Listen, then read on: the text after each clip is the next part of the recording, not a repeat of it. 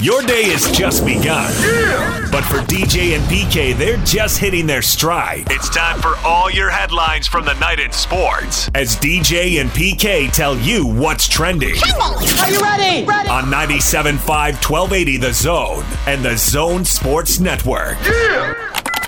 Hashtag NBA. Good defense there again from Solomon Hill. Made it a tough shot, but then they turn it over. James with the steal, throws it up. Davis back up, and this time able to finish. James up top to Kuzma. Fakes, drives, gets inside, finds Davis for the slam. James against Jones. Backs in, here comes the help. Spins away from that, and an easy layup. That was a complete and total thumping. The Lakers dominating the Miami Heat in Game 1 of the NBA Finals. Miami was up 13 midway through the first quarter, and then the Lakers flipped the switch, and it was over. Lakers had the lead by the end of the quarter. They were up by 17 at the half. They pushed it to 20, 2 or 3 minutes out of the locker room. They pushed it to 25, 4 minutes out of the locker room. PK, they just ran them right out of the gym. Hand me your cliche. Yeah. That was good, though, because I was more watching baseball. Yeah. So I didn't watch the second half. There was no point. It was over. It was clearly over. And everybody who picked the Lakers had to be looking at that thinking, well, I'm going to be right about this finals. Along the way, the Heat suffered some injuries. Goran Dragic, a torn left plantar fascia in his foot. He has not been ruled out of playing again in the finals. That surprises me a little bit because I always thought that injury was pretty serious. But we'll see if he does play. They haven't guaranteed he will either. And if he does play, how good will he be? And on top of that, Bam Adebayo, shoulder or arm or something, they tried to be a little elusive on exactly what happened there. He'd hurt it a little earlier in the playoffs. He hurt it again. He had to leave the game. So really no good news in that one for Miami. Lots of good news in that one if you're the Lakers. Oh, yeah. If they Dragic saying that he could potentially be out, and if Adebayo has any lingering injury, going to be uphill to begin with, and then really they have no chance. So put an end to basketball for 2020. On to the coaching carousel. The Philadelphia 76ers expected to meet with Doc Rivers to discuss the team's head coaching vacancy. They may have actually already met with him. It might have been last night. Might continue in today. We'll see. The Sixers looking for a new coach here. They've also met with Tyronn Lue. They're also interested in Mike D'Antoni, the former Rockets coach. And apparently D'Antoni and Rivers are in front of Lue there. Top two options according to reports coming out of Philly. So familiar names, recycled coaches who have been in the playoffs. That's what the Sixers appear to be looking to do because there's three guys who've all been deep in the playoffs. Well, they've been in the playoffs, so yep. Now go ahead, whatever. Choose a coach. DJ and PK. Hashtag NFL. We are preparing to play the football game now as earliest as Monday. Again, I think the focus and the understanding of this football team is now going to be shifted towards preparing to play on Monday. I'm confident that the league will allow us time to practice, to get practice in, to get on the field, and then move forward with the game. That's Mike Vrabel, the Titans coach. Titans are supposed to play the Steelers Sunday. That's not going to happen, but they might play Monday or Tuesday. Big game. Both teams are 3-0, off to really good starts. Obviously, Titans are in the AFC title game, and Roethlisberger's healthy this year, so Pittsburgh looks like they're back to being a serious contender as well. Don't know when, but apparently Monday or Tuesday. And PK, you'll probably get to see it because you got an NFL ticket. I don't know that the rest of us will. I think they should go Tuesday day. Why Tuesday day? Well, you're not going to allow fans in. Uh-huh. And have something different.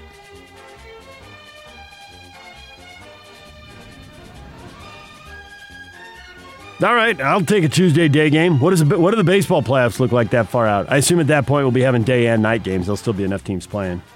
Be at least 2 games. What maybe difference 4. does it make? No, I want to be able to watch everything. Everything that didn't happen for 4 months is getting all wedged in at the same time.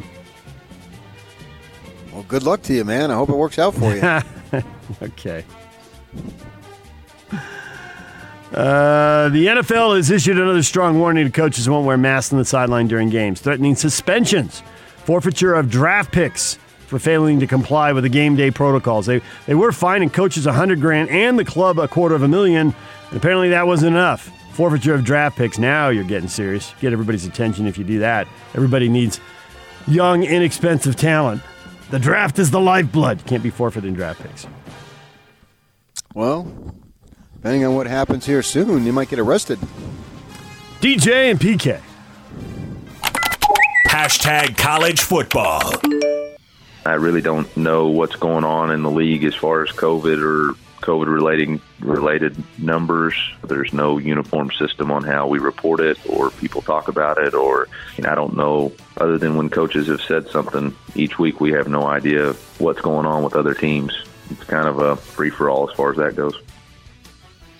That's Missouri coach Eli Drinkwitz right there on COVID testing, and so the SEC is the Wild Wild West. I mean, it's the South, but you get the point. Missouri's the South? Oh, the SEC is. Missouri's on the edge of the South. Mason-Dixon line, you know. Yeah. It gets blurry mid-South, Midwest, kind of blurry. Into the plains. Well, Boise and San Diego State can be in the Big East, what the hell? then. Right at this point, why not? The first college football playoff selection committee ranking has been pushed back a week. November 24th now. It was going to be the 17th, but now with some of the leagues starting up late, I've decided I guess they want another week of data points, PK. I hope they get it. Selection day is December 20th, so that's still a month of hype leading up to the one that actually matters, because up until then, they change their minds anyway. Pac-12 Commissioner Larry Scott suggested expanding the college football playoff from 4 to 8 teams. College Football Playoff Management Committee did not approve the idea during Wednesday's meeting.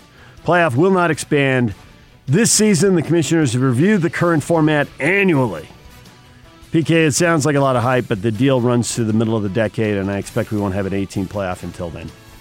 I'd be good with it, but that doesn't matter. Won't have his job by then, so what will he care? So I think it's twofold. I think it's job preservation, because then he gets his team in, he gets people off his back on that. And secondly, in this type of season, that why not give everybody an equal shot, since they may not be able to play, and they're not going to play an equal amount of games, obviously, and they never really did, for that matter, and there wasn't an equal level of competition either. I can argue if the Pac-12 only played 8 conference games, Oregon would have got in last year. Yep. I don't know that for sure, but I could argue that. That's the point. So there's all sorts of, I don't know if you can call them inequities, maybe unbalances, and so why not balance it out a little bit? You can do whatever you want, because all the conference 5 champs power folks are going to get in. I would even settle for 6. With 1 for the group of 5. I don't care about that, honestly. Oh, you mean a 16 playoff? Yeah. One and 2 seeds get a first-round bye type of a deal. Sure. Yeah, that's what you wanted.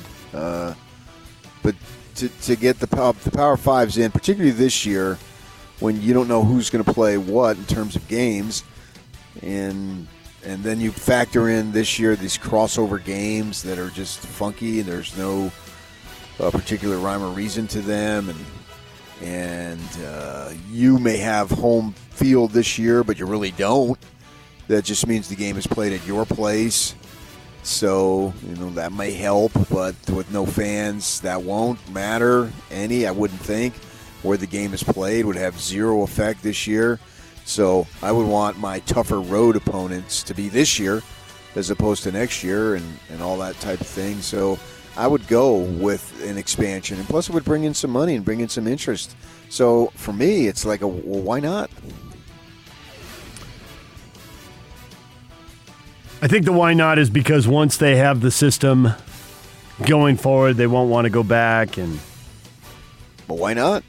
People don't like to be told what to do, and they want it to be their idea. I mean, Steve Spurrier said it a while ago. Do you like 14 better playoff better than 2? Yeah, and I'm going to like 8 better than 4 when we get to that, and we're getting to that.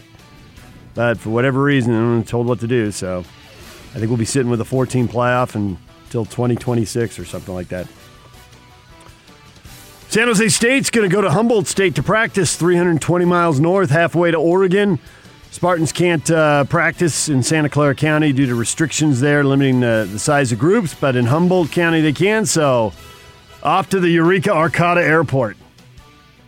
So there is 660 miles between San Jose and Oregon? Yeah, ballpark. Man, that's a lot. Yeah. California is massive. It is. Have you ever driven to Oregon from California? No. I have. It takes a while. I was at Humboldt State once, but we flew in. It took a while, too. DJ and PK. Hashtag Major League Baseball. 1-2 on Freddie Freeman. A base hit wins it. Pache a lead at third, and the pitch on the way. Swung on, driven out to center field, and the Braves take game one. And Freddie Freeman breaks hearts in Cincinnati and scores Pache. And in 13 innings, the Braves take down the Reds 1-0. I know a lot of people are mad. I know a lot of people don't want to see us here. But what are they going to say now? You know, we're a solid team. We play great baseball. We won a series on the road in Minnesota. So what are they going to say now? We're going to say that we're mad and we don't want to see you there, and you had a losing record during the regular season, and Minnesota's terrible in the playoffs, and I hope you get smoked in the next round. I think that's what most people are going to say, but Carlos Correa right there on the Astros, ruffling feathers, and they knocked Minnesota out. Minnesota now spectacularly 18 straight postseason losses, and they are out again. Good. Why is that good? Oh, I got my reasons. You don't like Minnesota, huh? You don't like Ohio State? You don't like Minnesota? Or just really the Twins? It has nothing to do with Minnesota. Okay. Other games, the Yankees advanced. A wild game back and forth with Cleveland, and they pushed across a couple runs in the top of the ninth, so they win that game 10-9. They knock Cleveland out. The Astros win in advance. The Rays, the one team that's the higher seed, the home team, they were able to win in advance. Oakland beat Chicago, so that's the one series in the American League that's gonna need a game 3. They're 1-1 there. In the National League, you heard Atlanta winning in the walk-off right there. The Dodgers beat Milwaukee 4-2. The Padres made a couple of the same guy made a couple of base-running errors, and St. Louis got 4 in the first and rode that to a win in San Diego. And Miami took down the Cubbies 5-1. You see anything early on in this that tells you about how anyone's going to perform later in the playoffs, or no? Any bigger trends you're able to spot? Well, I watched about 8 hours of baseball yesterday. I was in a situation where I was sequestered for many, many hours. So, fortunately, I will remember this day yesterday forever for a number of reasons. And one of them is they had so many games on. The Yankees, it's really about the home run for a lot of teams, you know. Yeah. The Yankees got it, and so they win. And they win when they get home runs, and they lose when they don't. The Reds... they're like 3-15 this year when they don't hit a home run. And so many of their runs are generated, over 60% of their runs are generated through home runs. And these are things that they were saying yesterday because I had so much time because of a personal situation, so I was able to pick those things up. We knew them, but the actual literal statistics of 3-15 I wouldn't have known. So you got that going for you. Pitching matters. It always has. So the teams that have the best pitching, I feel bad for the Padres. Their top 2 guys are out. Yeah. That's like taking 3 or 4 Bogdanoviches and taking them out because starting pitching matters. And they really had their starter matters. Their number 3 starter essentially becomes their number 1, and he had a terrible outing. That's not good enough. No. So, I mean, that's the reality of that. Yeah, and they also, to your point, there was a lot of warning track power in that game. Cardinals made a lot of catches right out there on the warning track. And, yeah, long fly ball out doesn't do any good. That thing goes another 10 feet, and it's a totally different game. It does if you have a runner on third with less than 2 outs. Well, and they did. They scored 3 runs on sacrifice flies. So it does do you good. No, they needed crooked numbers after getting down. They needed crooked numbers, PK. After getting down 4 early, they couldn't come back one at a time. They needed the big inning. And they couldn't get it, and the Cardinals win again. So one of the things they threw up on the watching a broadcast is Adam Wainwright, who will pitch for the Cardinals in Game 2 and try to close out the series, beat the Padres the last time when they were in the playoffs 14 years ago when the Cardinals knocked the Padres out. So there's a guy who's had a career, sticking around to Both ends of his career, he faces the Padres in the playoffs, who had a 13-year break. So, congrats to Adam Wainwright for a good long run. What is Trending is brought to you by Shamrock Plumbing. Receive a free reverse osmosis system with the purchase of any water softener at Shamrock Plumbing. 801-295-1690. That's Shamrock Plumbing. Coming up, we'll talk NBA playoffs, maybe a little draft and free agency as well. Tim Lacombe is going to join us, former BYU basketball coach, former Utah basketball staff member. We'll talk with hoops with him coming up next. Brian Keel, former BYU linebacker, will be here at 8:30, and Craig Bolerjack in the 9 o'clock hour. DJ and PK, it's 97.5 and 1280 The Zone.